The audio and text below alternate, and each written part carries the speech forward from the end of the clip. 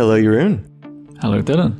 Well, today I think it might be time to pull back the curtain a bit and expose some of our opaque types for our listeners. Oh no! No, we want to keep those things hidden. But they need to know how we got here. They need to know our supervillain backstories, Jeroen, and why we care so much about Elm. All right. Should we not say like super villains that stay opaque? Like that's our superpower. Yeah, but like if you discover the villain, then he's not a villain anymore. He's just a troubled person with problems that he's trying to solve. Then we'll just be Batman. Okay, you be Batman and I'll be sure. I'll be Robin. You could be Superman. We'll just reveal your kryptonite. All right, that's fair. So I think it's fair to say, Jeroen, we do care a lot about Elm. That might even be an understatement. Slight understatement. Probably. Yeah. I think we've both invested a lot into Elm, and really, like, I feel a sense of like wanting to invest in this community because I think at the core of it, there's something I really believe in, and I want to like fulfill this vision of this thing that I think is really important. So I thought it'd be cool to like get at that. What is that thing that's so important to us, and like how did we get here? What made us care about this so much? Yeah, absolutely. So Dylan, why do you care? Well, what is your origin story?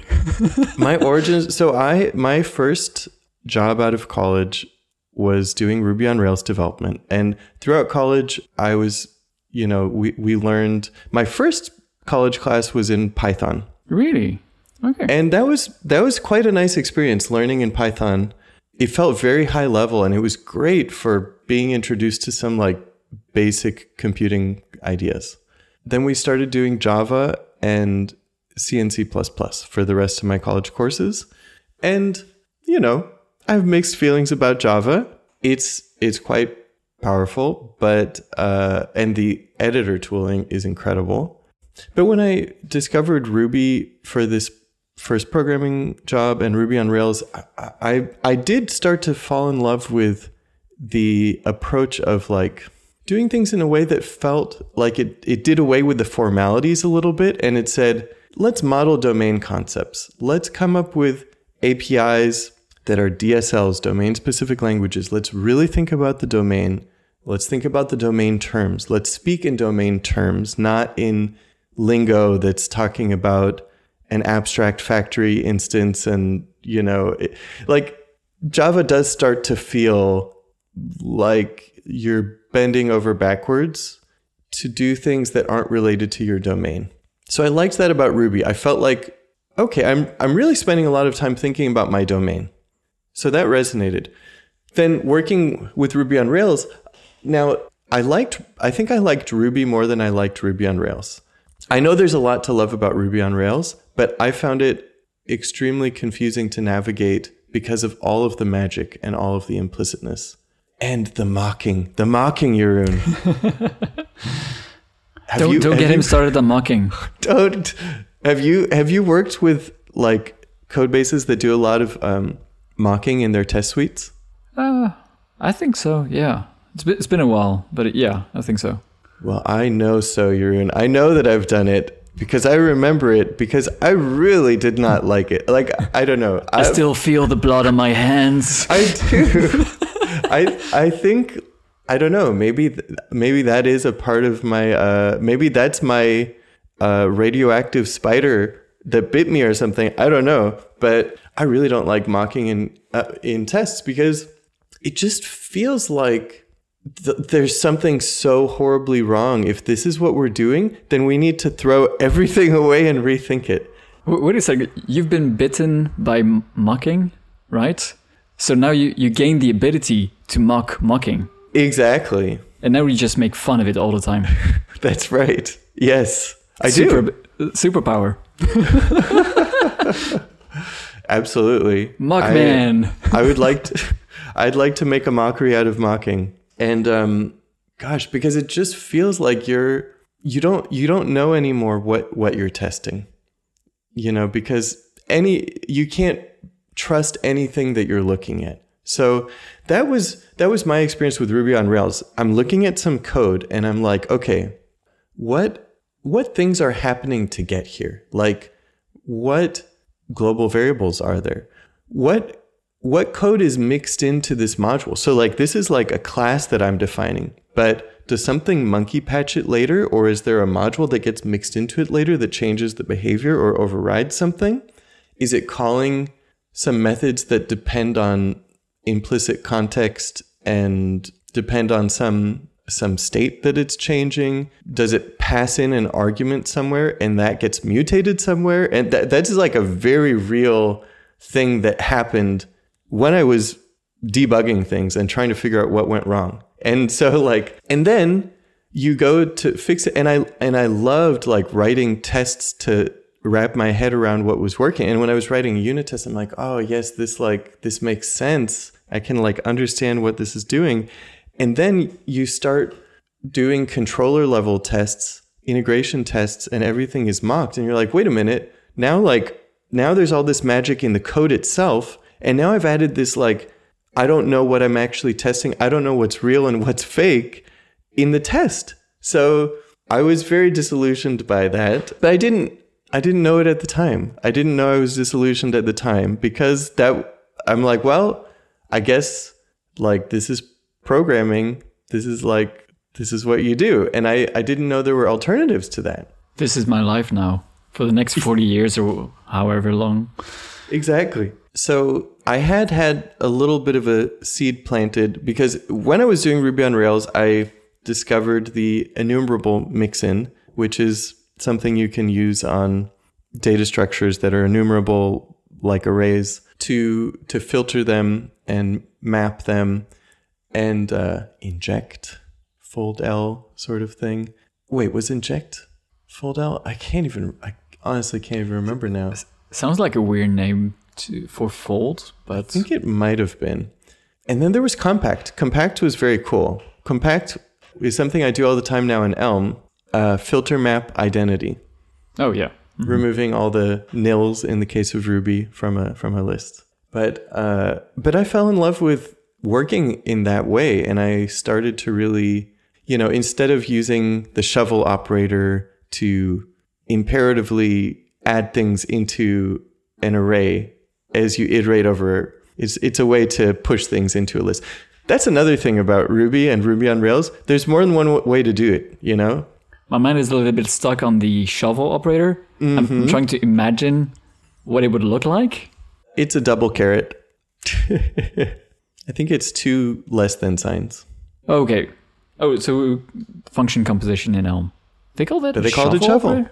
They call it shovel because you're shoveling things into an array, I guess. Okay, so it's more about the use than what it looks like. Okay. I guess. Yeah, I think so.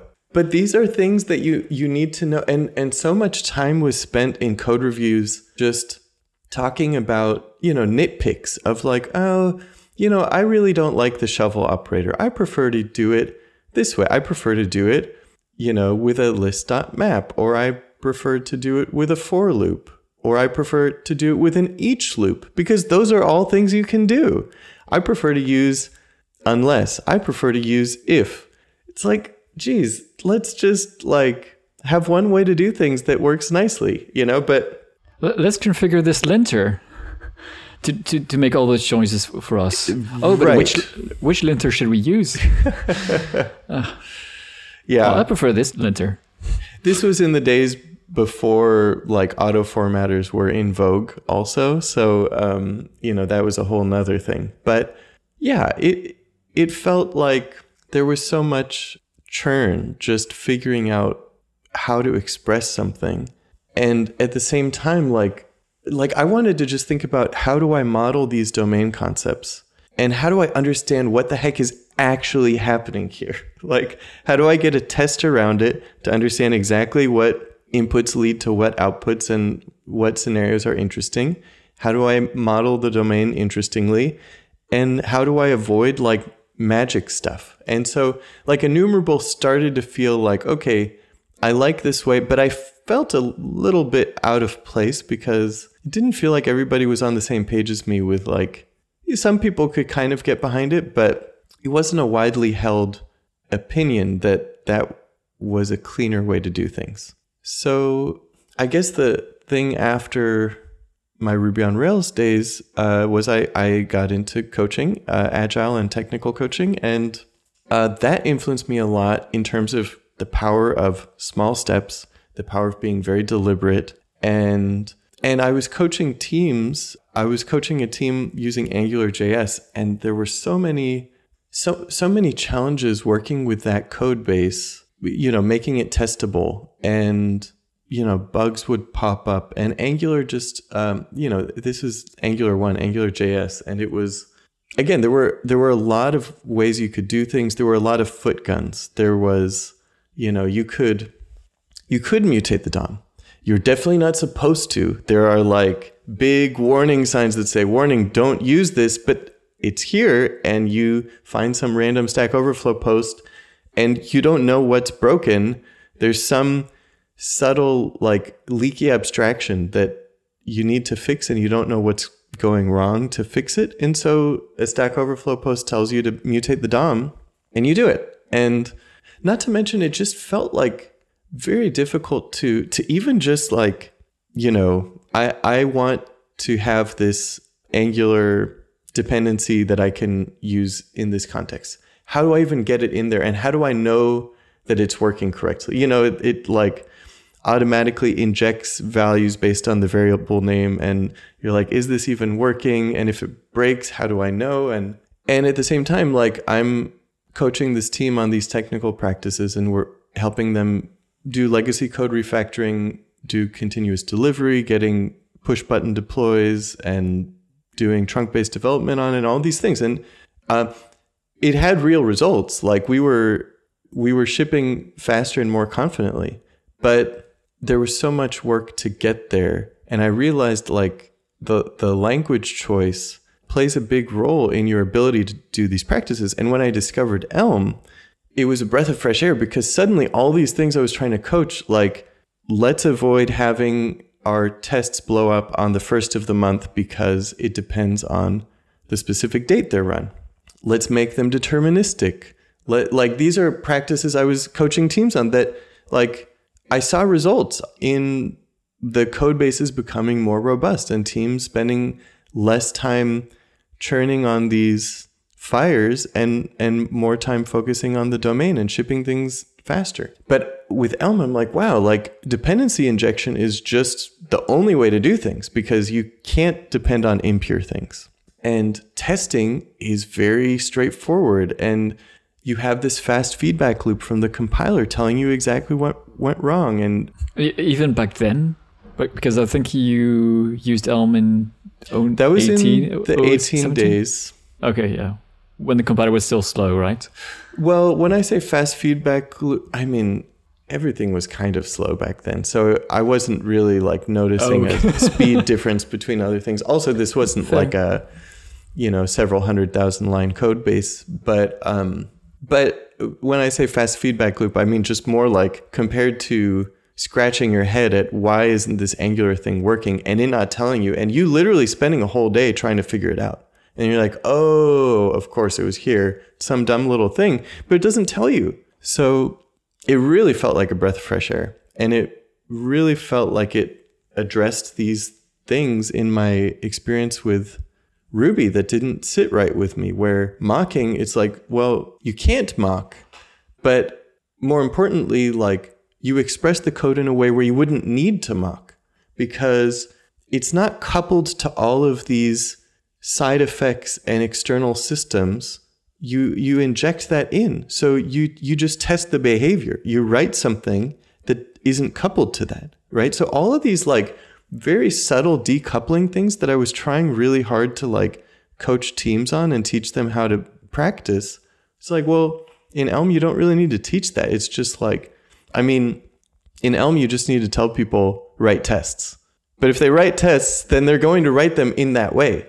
And they're going to write their code in that way. So I think that's kind of my story. That's why I really believe in Elm, because all these things like that, I felt like I didn't belong. I wasn't in the right place because I just wanted one way to do things. And also I just like wanted these practices to be natural. It just made sense to me. Yeah, I totally see where you're coming from. The mock spider, radioactive mocks. Mockman. Well, Jeroen, what is your supervillain backstory? Are you a supervillain or are you a superhero? Who knows? The listeners can decide. Yeah, please say I'm a good guy.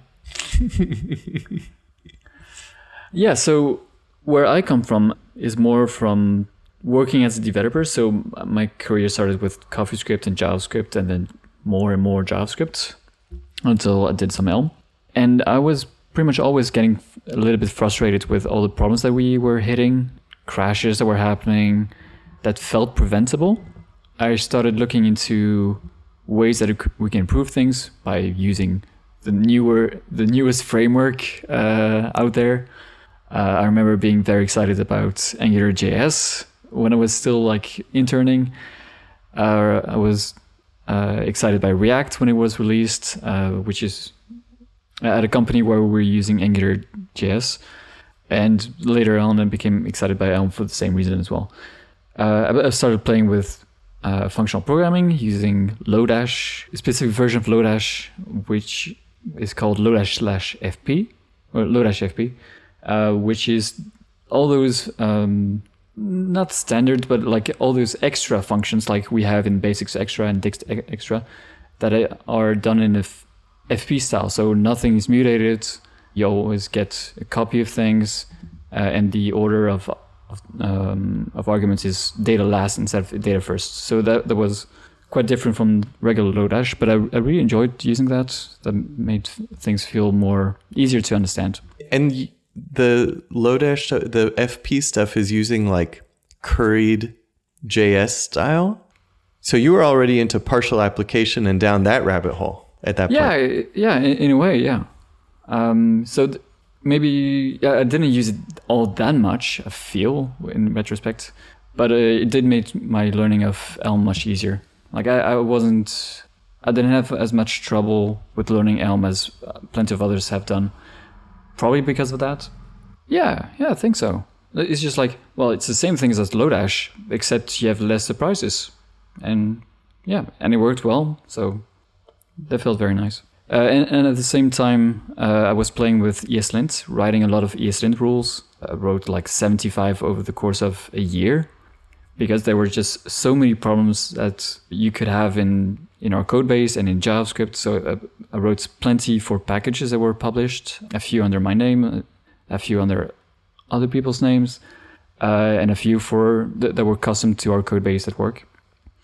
And I mean, 75 rules are a lot of rules. I don't think I've written that many for Elm Review in the 4 years that I've been working on it, or however long that was.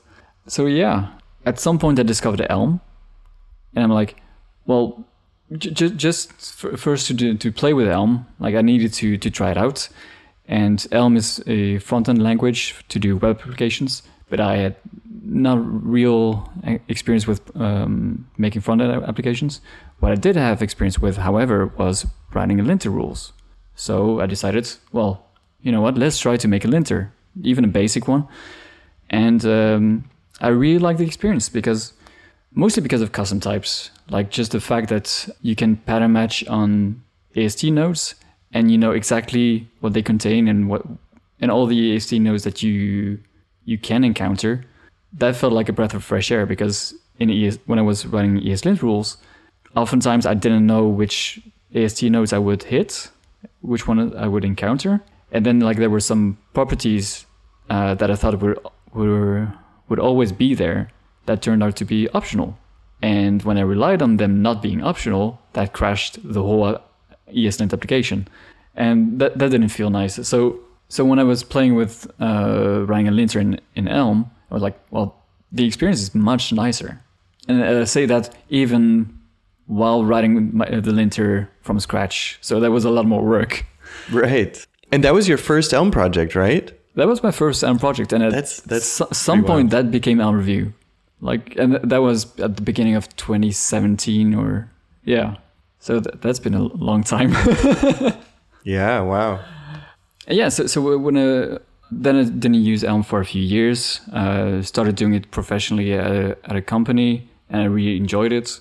But there was like one thing that was lacking. There's like, oh well, there's plenty of problems in my code base that we can just fix by telling people, hey, look at the code you wrote. This is not how you should do things. And we're like, well, if we had a linter that could write custom linter rules, well, you know the rest of the story.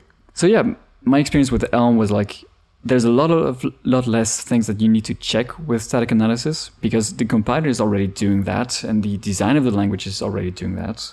I actually made a blog post on Elmcraft, or an article on Elmcraft, describing all the rules for ESLint, the core rules that don't make sense in Elm, like that you don't need, or which ones do you still need. And like 86% or something like that were not needed, and therefore they're not in Elm review either. And that's just like a staggering number. So yeah, these are the kinds of things that I really enjoyed with Elm. And over the course of my Elm career, or mostly working as a tooling developer, I've just come to appreciate how much potential Elm has. And it's a bit of a weird potential that you have. Because like you can say, oh, well, JavaScript has plenty of potential. You can do plenty of amazing things. And that's true. Rust has plenty of potential, etc. All those languages have them. But Elm's case is a bit particular. Because, like, for instance, for JavaScript, you're like, oh, JavaScript is amazing. And once we have async await or whatever new feature that was decided by a committee, it's going to be much more awesome. Things are going to be much easier. And you're going to be able to create very cool products with it, or very cool tooling. And the Elm way, the way that Elm has potential is not that way. It's not like, oh, we're waiting on features that a committee has decided or that Evan has decided. It's more like, well, we see a lot of innovation because people push what they can do with the Elm. And I'm just always amazed by what people do.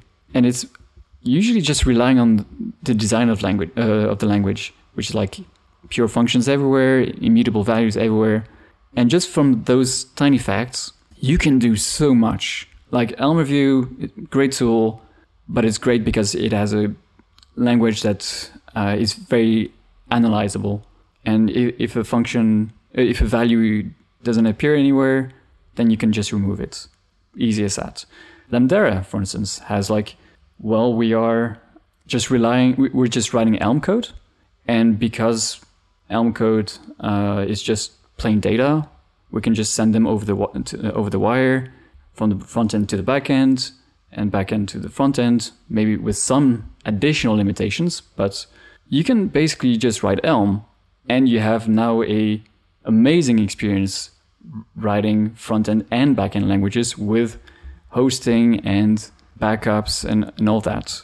And it's only because we're pushing on the things that Elm gives us, not because we're expecting new features to arrive to the language. And that's something that I haven't found anywhere else. So that's one of the reasons why I really care about Elm, is I just see so much potential. And it's not even like because I see it, like I can think of it. It's like, I know that people will make more things, because they just keep happening. Yeah, right. That resonates with me a lot too. Like, because, yeah, as you say, it's not just like what got you in the door, but then what makes you see the long-term vision that you want to be a part of. And I think we both are really invested in that. And it is, like you say, because, I mean, you know, Elm Tailwind modules and Lambda and, you know, Elm UI and all these like innovative approaches. I mean, Elm format, it's just like, it feels like there's also an ethos in the community of being willing to think things up from first principles. That's really cool. But thinking things up from first principles while also being very pragmatic and user focused. And I think that's pretty remarkable. Yeah, Elm's design has a lot of things going for it, where we're able to mix a very simple language with very strong guarantees to get a lot of things out of it. So we have a simple language that is easy to teach. Like people will always tell you, oh, there's a learning curve because it's different. But in practice, Elm is still a very simple language, especially for a functional one. It's teachable. It's analyzable for Elm review, for people reviewing the code. It's pretty fast. It's super maintainable because of pure functional features and immutable. And all of that, it goes well together. And you add to that, like all the things that you can get out of that. And it's just, the result is just amazing, in my opinion. And that's why I stay here, because I see some potential. I don't know what people will come up with. Like, I'm very excited to see things. I see other languages, like, for instance, Rust is an amazing choice for plenty of projects at the moment. And it's trying to improve the status quo compared to other languages or frameworks that are in the same space. So mostly about memory and performance. It's trying to be really good at that. And other languages do the same thing, like F# is an improvement over C# because of improvements. It's a different approach. And you got other languages like Rescript or Reason. I still don't remember the name. Grain, Gleam, like they all try to improve the status quo, improve things compared to JavaScript, compared to other languages, but they never go as deep as Elm goes. Like it's always like, well, F# is if you're functional, it's a functional language. We're not going to go deep into purity. Gleam is like, well, we're going to be pretty much just like Elm. But we have FFI with Erlang things. And you lose some of the guarantees that Elm has, or the Elm approach has. And I'm like, well, it's a shame because you lose so much by doing that. Yes.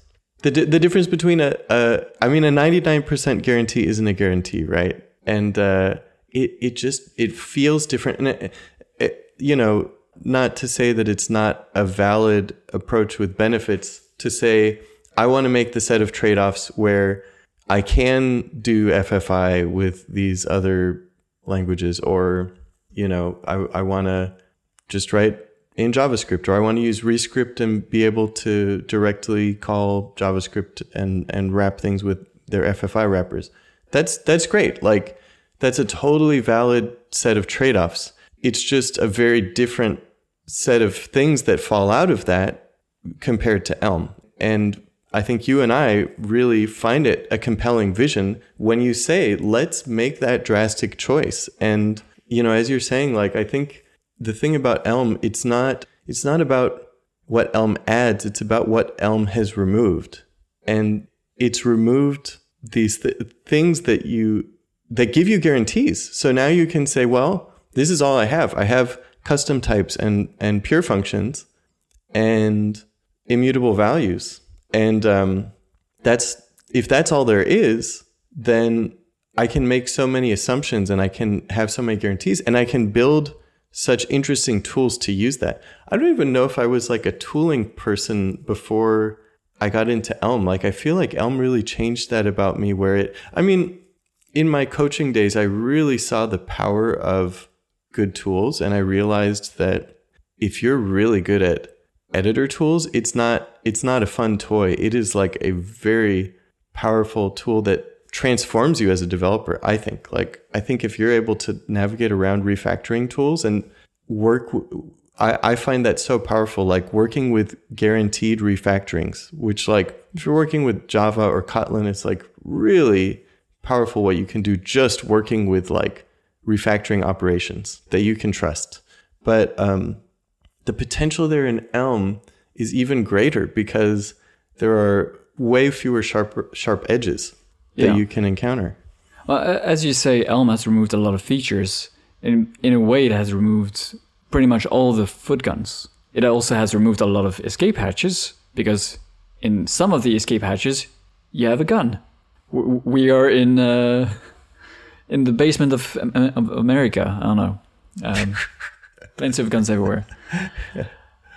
And as you say, like, there are trade-offs to doing things in one language or another. And making one tool in JavaScript might be much easier than writing in Elm or a similar language with those same limitations. But you don't get the same things in return. So in Elm, like, I'm almost amazed that I forgot to say that, but like, there are no errors, there are no crashes. Like, yeah, that's the kind of the main things. So for instance, if you write things in Lambda or in Elm pages, your code will not crash. It will not have any errors.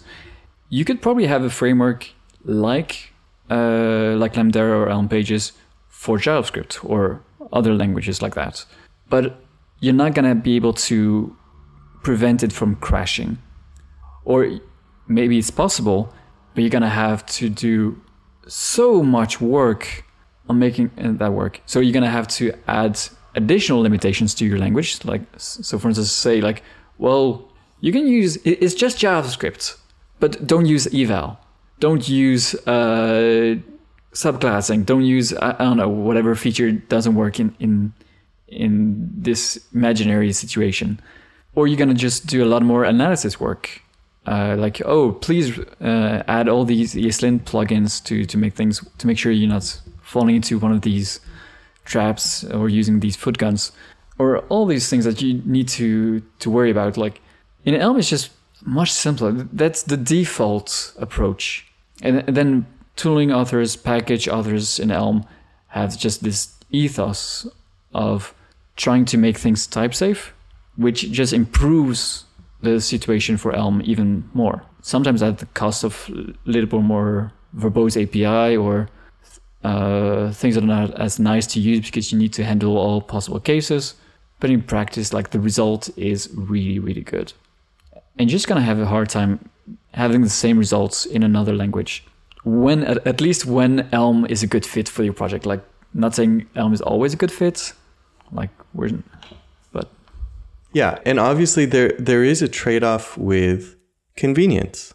You know, just being able to grab an off-the-shelf NPM package or, you know, React hook or component library, whatever it may be. You know, there's a trade-off, and this is a choice that we all make when we're using Elm. And I mean, in a way, like, I feel like you and I really want to do everything we can to make the ecosystem as compelling as we can to narrow the gap of those trade-offs. Because, like, inherently, yes, there is a certain, like, people want convenience, and Elm takes away convenience in a fundamental way that gives you something back that's very valuable. It gives you back the ability to reason about your code in a totally different way, and the ability to have guarantees and trust your code in a very different way. But it takes away convenience. And that's just a fundamental truth about the core trade-offs that Elm makes. And some people are just not going to like that. Some people are not going to want to be constrained in that way. They're going to say, hey, you know what? Like, I'm an adult. I want to be able to have a global variable. If that's how I want to solve my problem, I want to be able to bypass the compiler checks and just use a type and not have to write a decoder for it and things like that. And that's a reasonable preference, but it's just a very different world.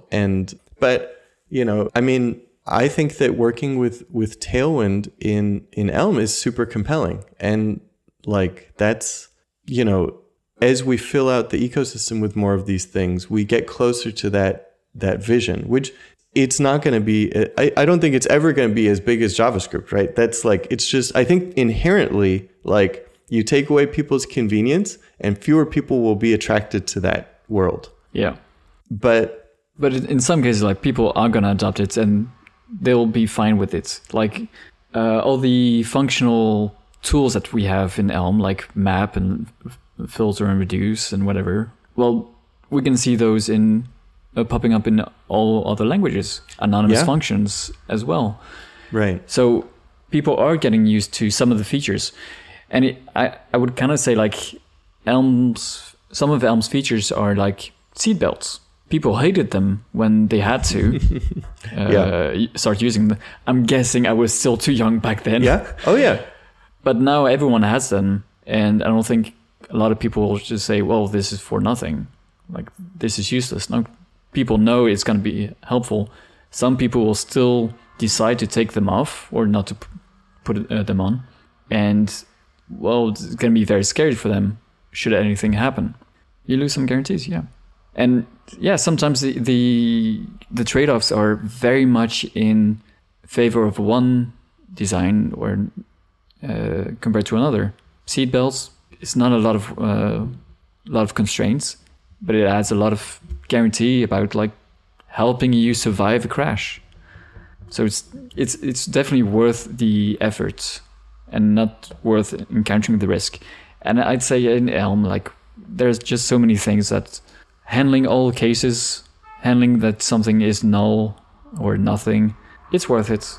It's not always practical, but yeah, it's a very compelling story. I mean, it is interesting. Like, I think TypeScript has shown that, like, I think that 99% guarantees are, in a lot of people's minds, fine, right? And that's okay. But a lot of people calling JSON.parse and it returning in any type, it's like, yeah, that's fine, you know, or maybe they're like, well, I'll use Zod or IOTS and do a decoder style thing and be really careful about not introducing any types. But some people are like, a lot of people see TypeScript more as a developer tool and a productivity tool and an auto-completion tool rather than something that prevents crashes in their system and something, I mean, you know, prevents some, but doesn't prevent all. And people aren't expecting it to, and they're okay with that. But yeah, when we can have an ecosystem built around this,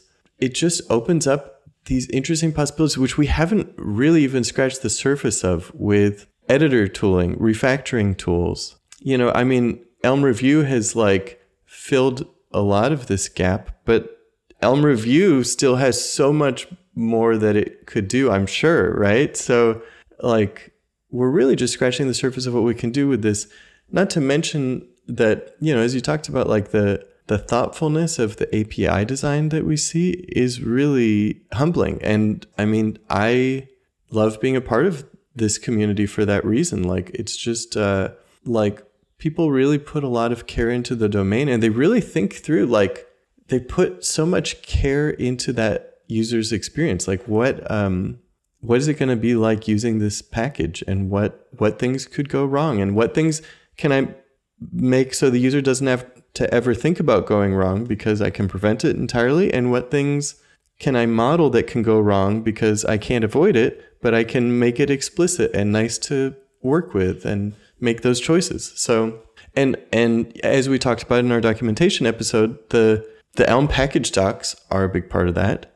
And I mean, navigating documentation back when I was doing Ruby on Rails development and JavaScript development, you know, it was sometimes tough, like finding what you were looking for and like what can I call, because there's metaprogramming and things are, you know, accept different types of values, you know, accept an object or null or undefined and have different behavior based on what you pass in. So it's very, very pleasant to work with Elm APIs and very easy to navigate. And it's just so, yeah, like I think, and in general, like I think I really at my core believe in this idea of working with pure functions as the basis of what we're writing and building out all of these things around them. Again, like the mocks, right? Like if you're mock man, it just it solves that problem by inverting things. If you can't do non-deterministic things, if you can't mutate state and perform side effects and do non-deterministic outputs from within your code, you can only do it from outside of your code. You can only pass it in from outside of your code as a dependency. You have inverted that as a language feature, which is amazing. And I can't understate the value of that. To me, having that as not a guideline and a principle and a best practice, but as a part of the language is very powerful. And so I just deeply believe in that. I also believe in that, not just for my beliefs about like best practices for coding, taking small steps and making things testable and all these sorts of things. But also for frameworks, like I believe that it's a very good way to target things as a framework author to just neatly define, like, here's the interface for this thing. And I, as the framework, am going to be the interface between you and the outside world. But I'm going to clearly define the contract. Here's your contract of what you can ask me to do.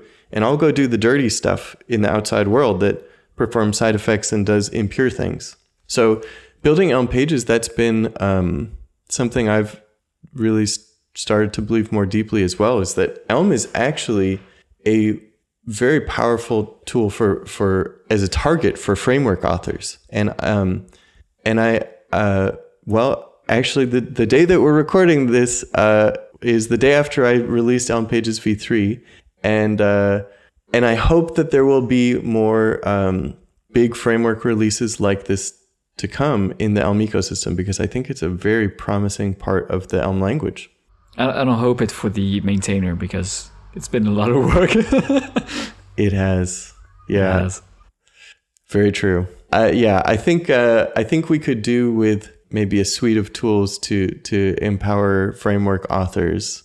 I'm not sure if that would be at the compiler level or a set of meta tools, but whatever it is, yeah, we could definitely empower. And in general, I think that's what I most wish for the Elm ecosystem, is that we could empower authors of tools to do more, like having more access to type information and things like that. Like if we have that, I feel like so many powerful tools would come out of that. Yeah, see, you're not even asking for new features in the language. Right, exactly. You just want the things that we have to be even easier to access, to make even better tools or better frameworks or better packages. Yes, exactly. Because there's so much rich information that the compiler has. And when you pair that together with the guarantees that the language gives you, the tooling possibilities are endless. But if we had an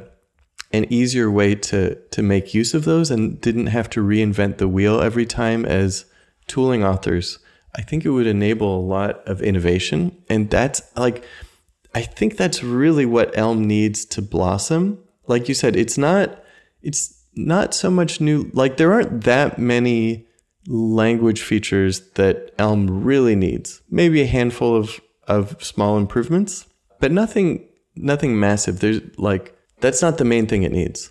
I do feel like we're both of the opinion, like what Elm is missing is more tools. Or at least that was what we said. And I'm sure that if other people talked about the same topic in Elm, like more regular users of Elm, just people who write Elm to do their day job, then they would have a very different reply to this, or a different opinion of this. At least I don't think they would focus on tooling as much. Yeah. But yeah, in practice, I think most people, they want better tools. And for people in the JavaScript world, for instance, that often comes from new language features or new framework or new build tools or whatever. So yeah, also tooling, but also sometimes new language features. Yeah, I mean, we would definitely benefit a lot from a larger ecosystem. It would be great to, if you want to use a particular, view library, it would be great if there were some no-brainer choices for doing material UI or ant design or whatever it is in Elm. That would definitely be a huge boon for the Elm community, I think. Another reason why I care about Elm is just I find it fun. It's just working on, not even working on Elm things, it's like working with Elm. I'm, for instance, super happy that I've built Elm Review in Elm, at least mostly in Elm.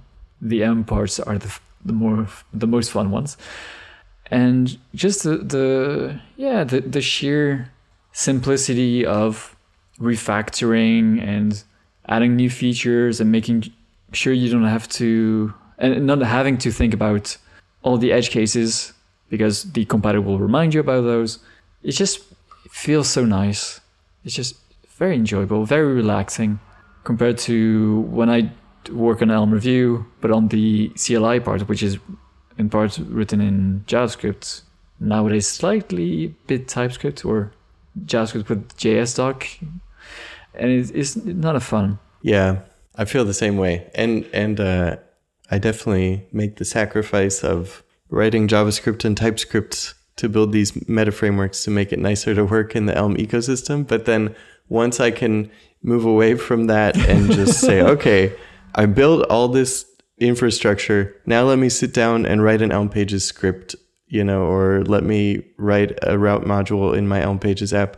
Like, yeah, I feel so happy just having that explicitness and the Elm compiler to help me. And again, like not having to wonder, does this throw an exception? Does this change some state somewhere, or should this use the shovel operator or a map or a for loop or an each loop, or it just it really does feel like there's almost one way to express a lot of Elm code. Of course, it's not literally one way, but it feels like you write Elm and you don't have to think about all these details. You think about what is the problem I'm solving, and you can refactor your code. It's fun to refactor your code. It's not scary and like, well, here we go, probably going to break a bunch of stuff. And if you write tests with Elm, it's even easier to refactor your Elm code, and it's very easy to write tests in Elm. It's so nice to write tests in Elm.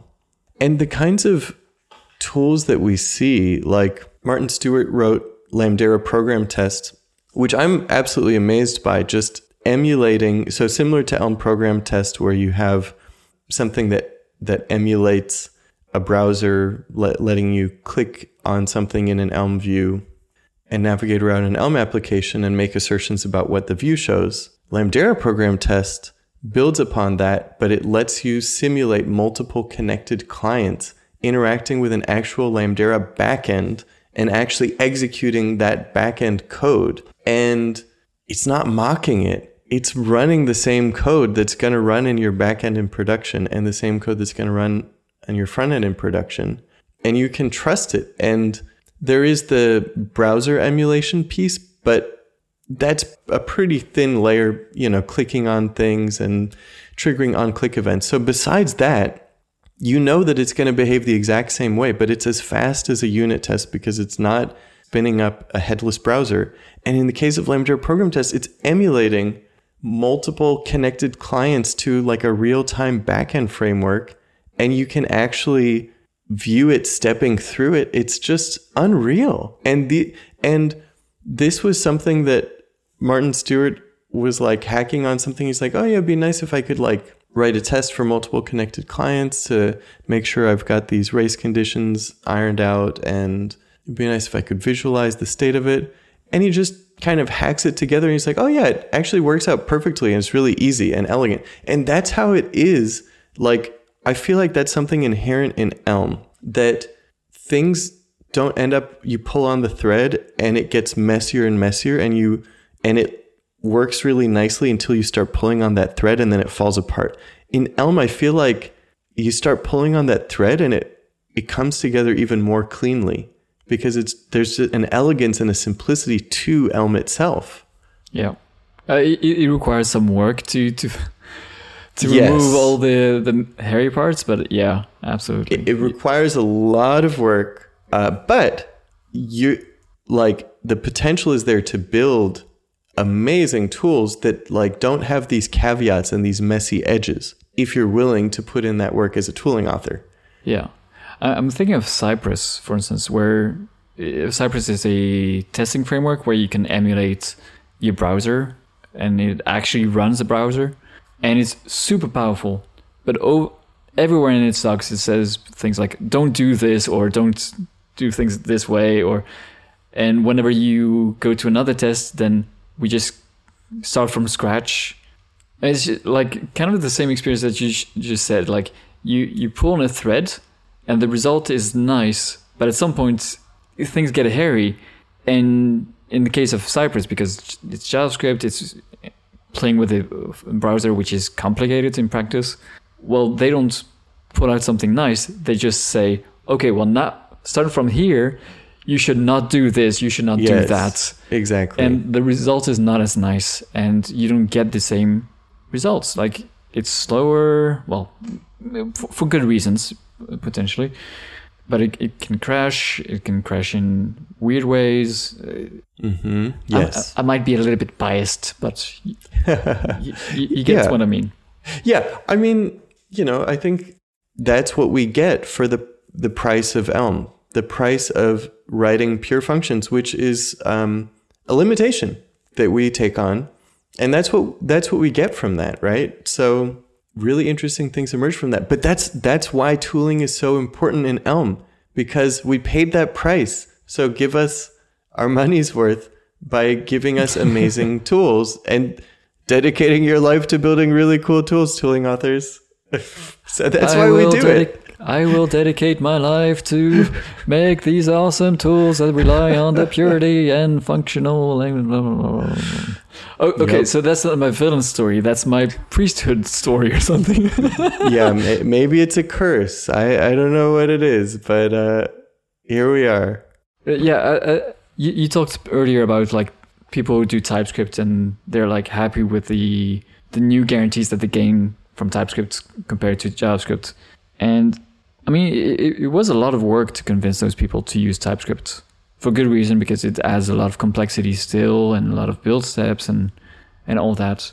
And some people got convinced, and some people are now very, very happy with it. And TypeScript is now pretty much the standard, even compared to JavaScript, at least in the circles that But sometimes you just don't know how bad you have it, right? Like the people who did JavaScript and not TypeScript, they didn't know how good it was to have types.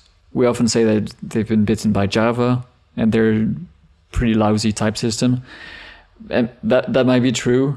But yeah, if you go to Reason or to Elm or to F#, like the types are really nice. And I would say, like, from TypeScript compared to Elm, you now have a type checker which works well.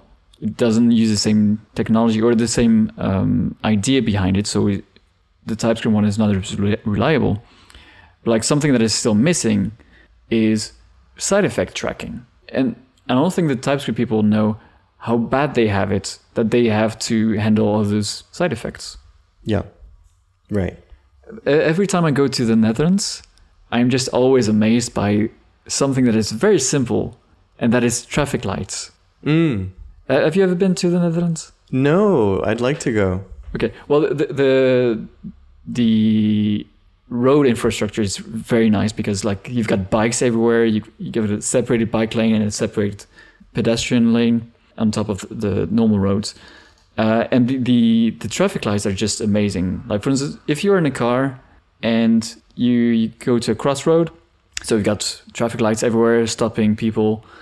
And if you're the only one who's driving through that, so for instance, if you're driving in the middle of the night, then the traffic light will be red. And once you arrive at this traffic light, it will go green. And you can just go now, because the traffic light knows there's no one around. And every time I go there, I'm like, this is so amazing. And then I go back to France and I get to a traffic light that is red, and I look everywhere and there's no one in sight. Yeah. No pedestrian, no bike lanes. Oh, well, there are no bike lanes, and no other cars. I'm like, why am I waiting? And I'm just being able to have a green light right away would improve traffic for sure. Because people don't stop for nothing. You don't have a large lane of cars just waiting for this red light.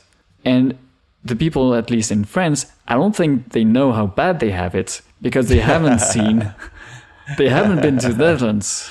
Right. Or when they have, they go there for bad reasons, like French tourists. Right. Uh-huh. And yeah, I think for TypeScript, it's the same. Like, if you go to Elm, you won't have the same type system. It will be a much nicer one. Limiting, potentially, but much nicer. Side effects, not an issue. But you don't know how bad you have it when you have that. So trade-offs everywhere, but sometimes the results are very, very nice. And I think it would be nice for people to try out those things. And by the way, go to the Netherlands. It's a nice place. Yes, I definitely will. Yeah. But don't take the plane too much. Yeah. Yeah. Yeah, I mean, it's definitely, you kind of buy into a way of working and thinking. And I find it really interesting. My time as doing my coaching work really influenced me on this as well, of how much somebody's mental model of something can influence the way they interpret what's going on.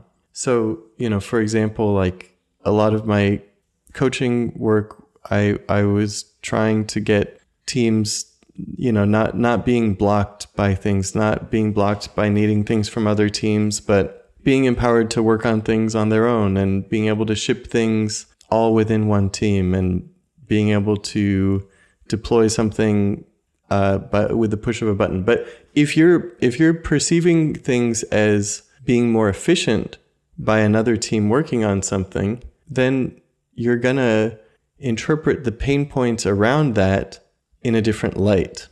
Whereas if you perceive the pain of fitting pieces together, where two different teams built something, and now you go to integrate those two pieces and they don't work, or these two systems don't understand each other, or they have a very heavy-handed contract with each other because it's not people operating within the same context, or you're going to ship something and you have 5 months of work that you're going to spend 1 month testing.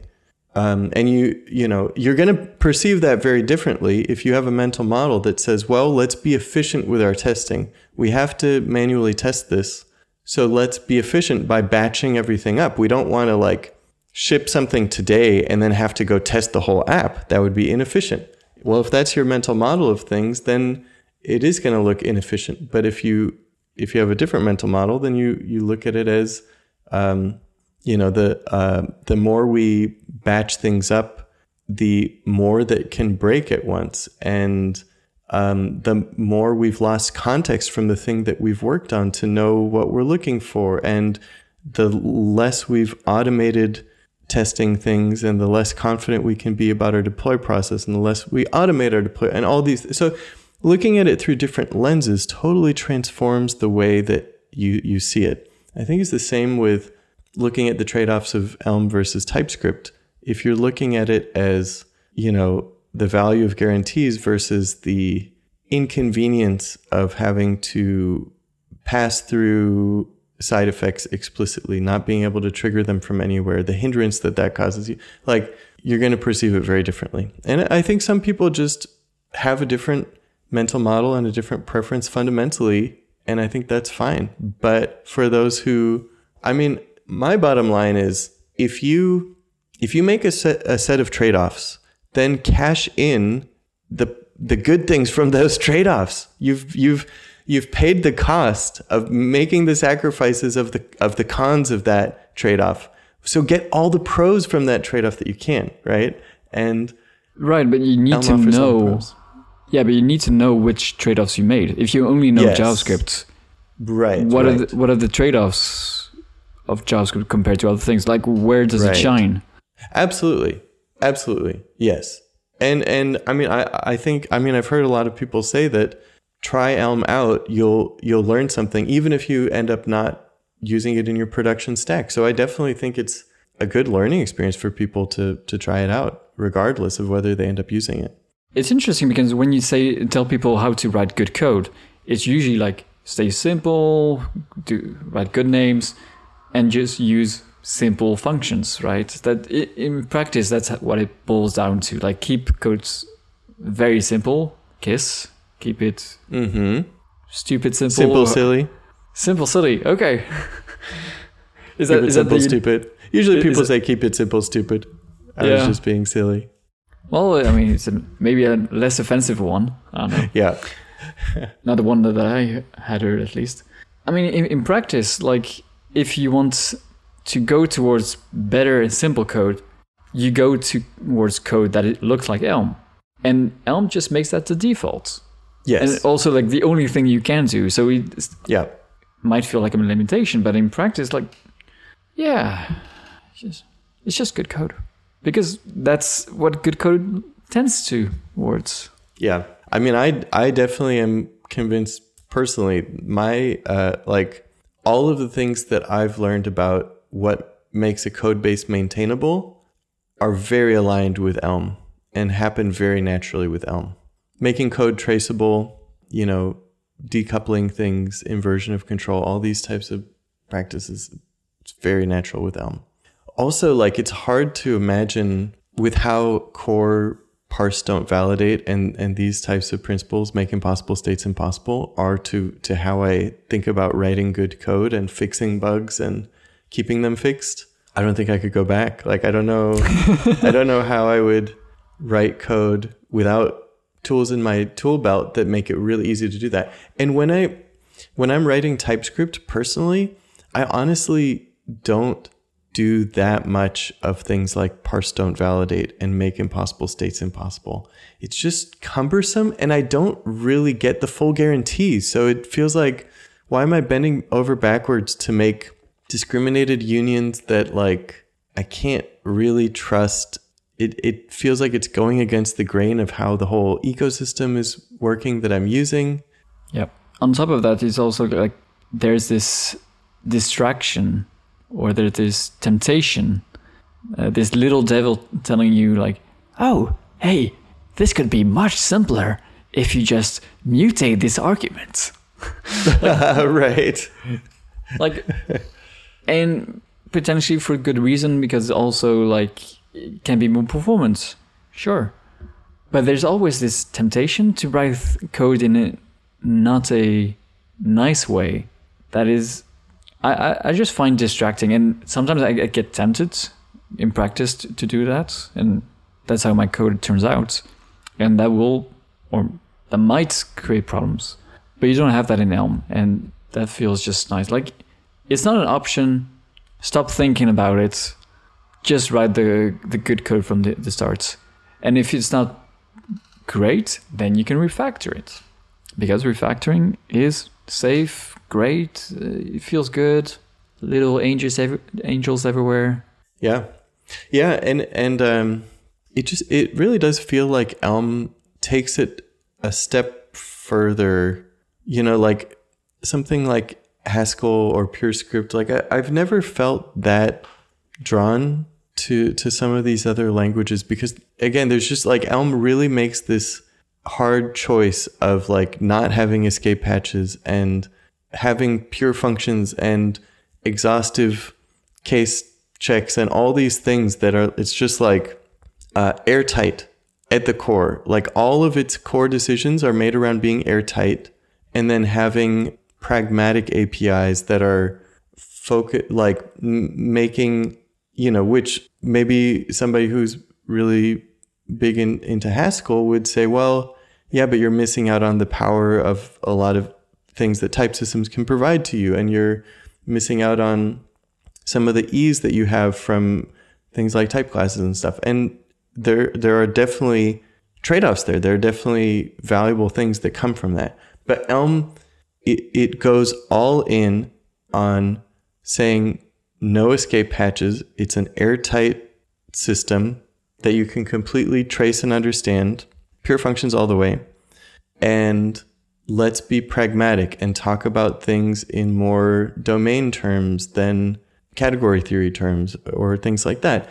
And to me, that just really resonates. Like that's my love language. Just like speaking in domain language and simple, understandable, traceable code that you know exactly what it does and it's pure functions. Like it just works for me at the core. And Elm does that in a way that I think is very unique. And I think I definitely am keen to see what Richard Feldman's project Rock does. I think that like he is kind of bringing a similar ethos to a different context, a more of a sort of the types of things you would do with Rust, back-end, more performance-focused projects.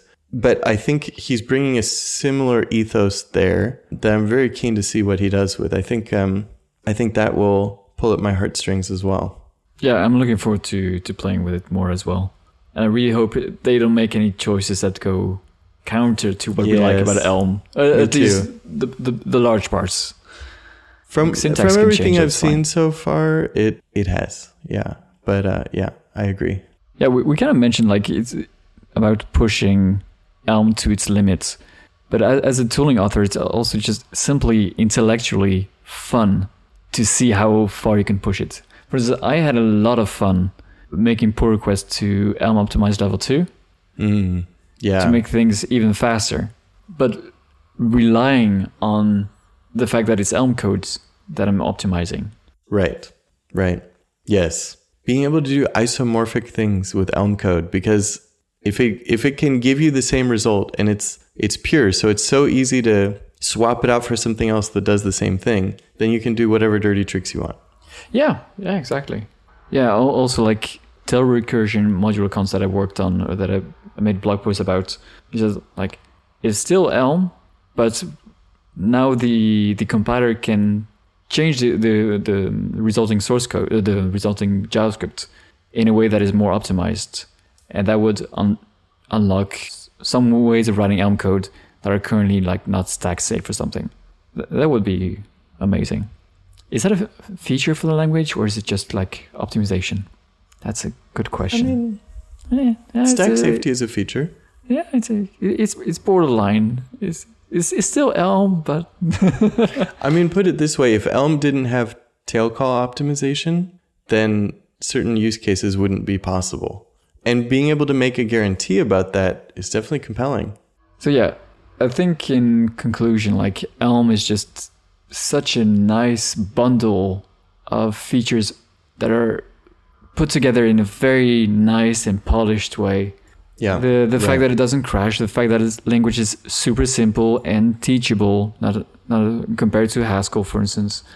The fact that the resulting code is good code and maintainable code, and that you can have tools around it that are just so powerful, that just make so much good use of all the guarantees that the language gives you and the compiler gives you.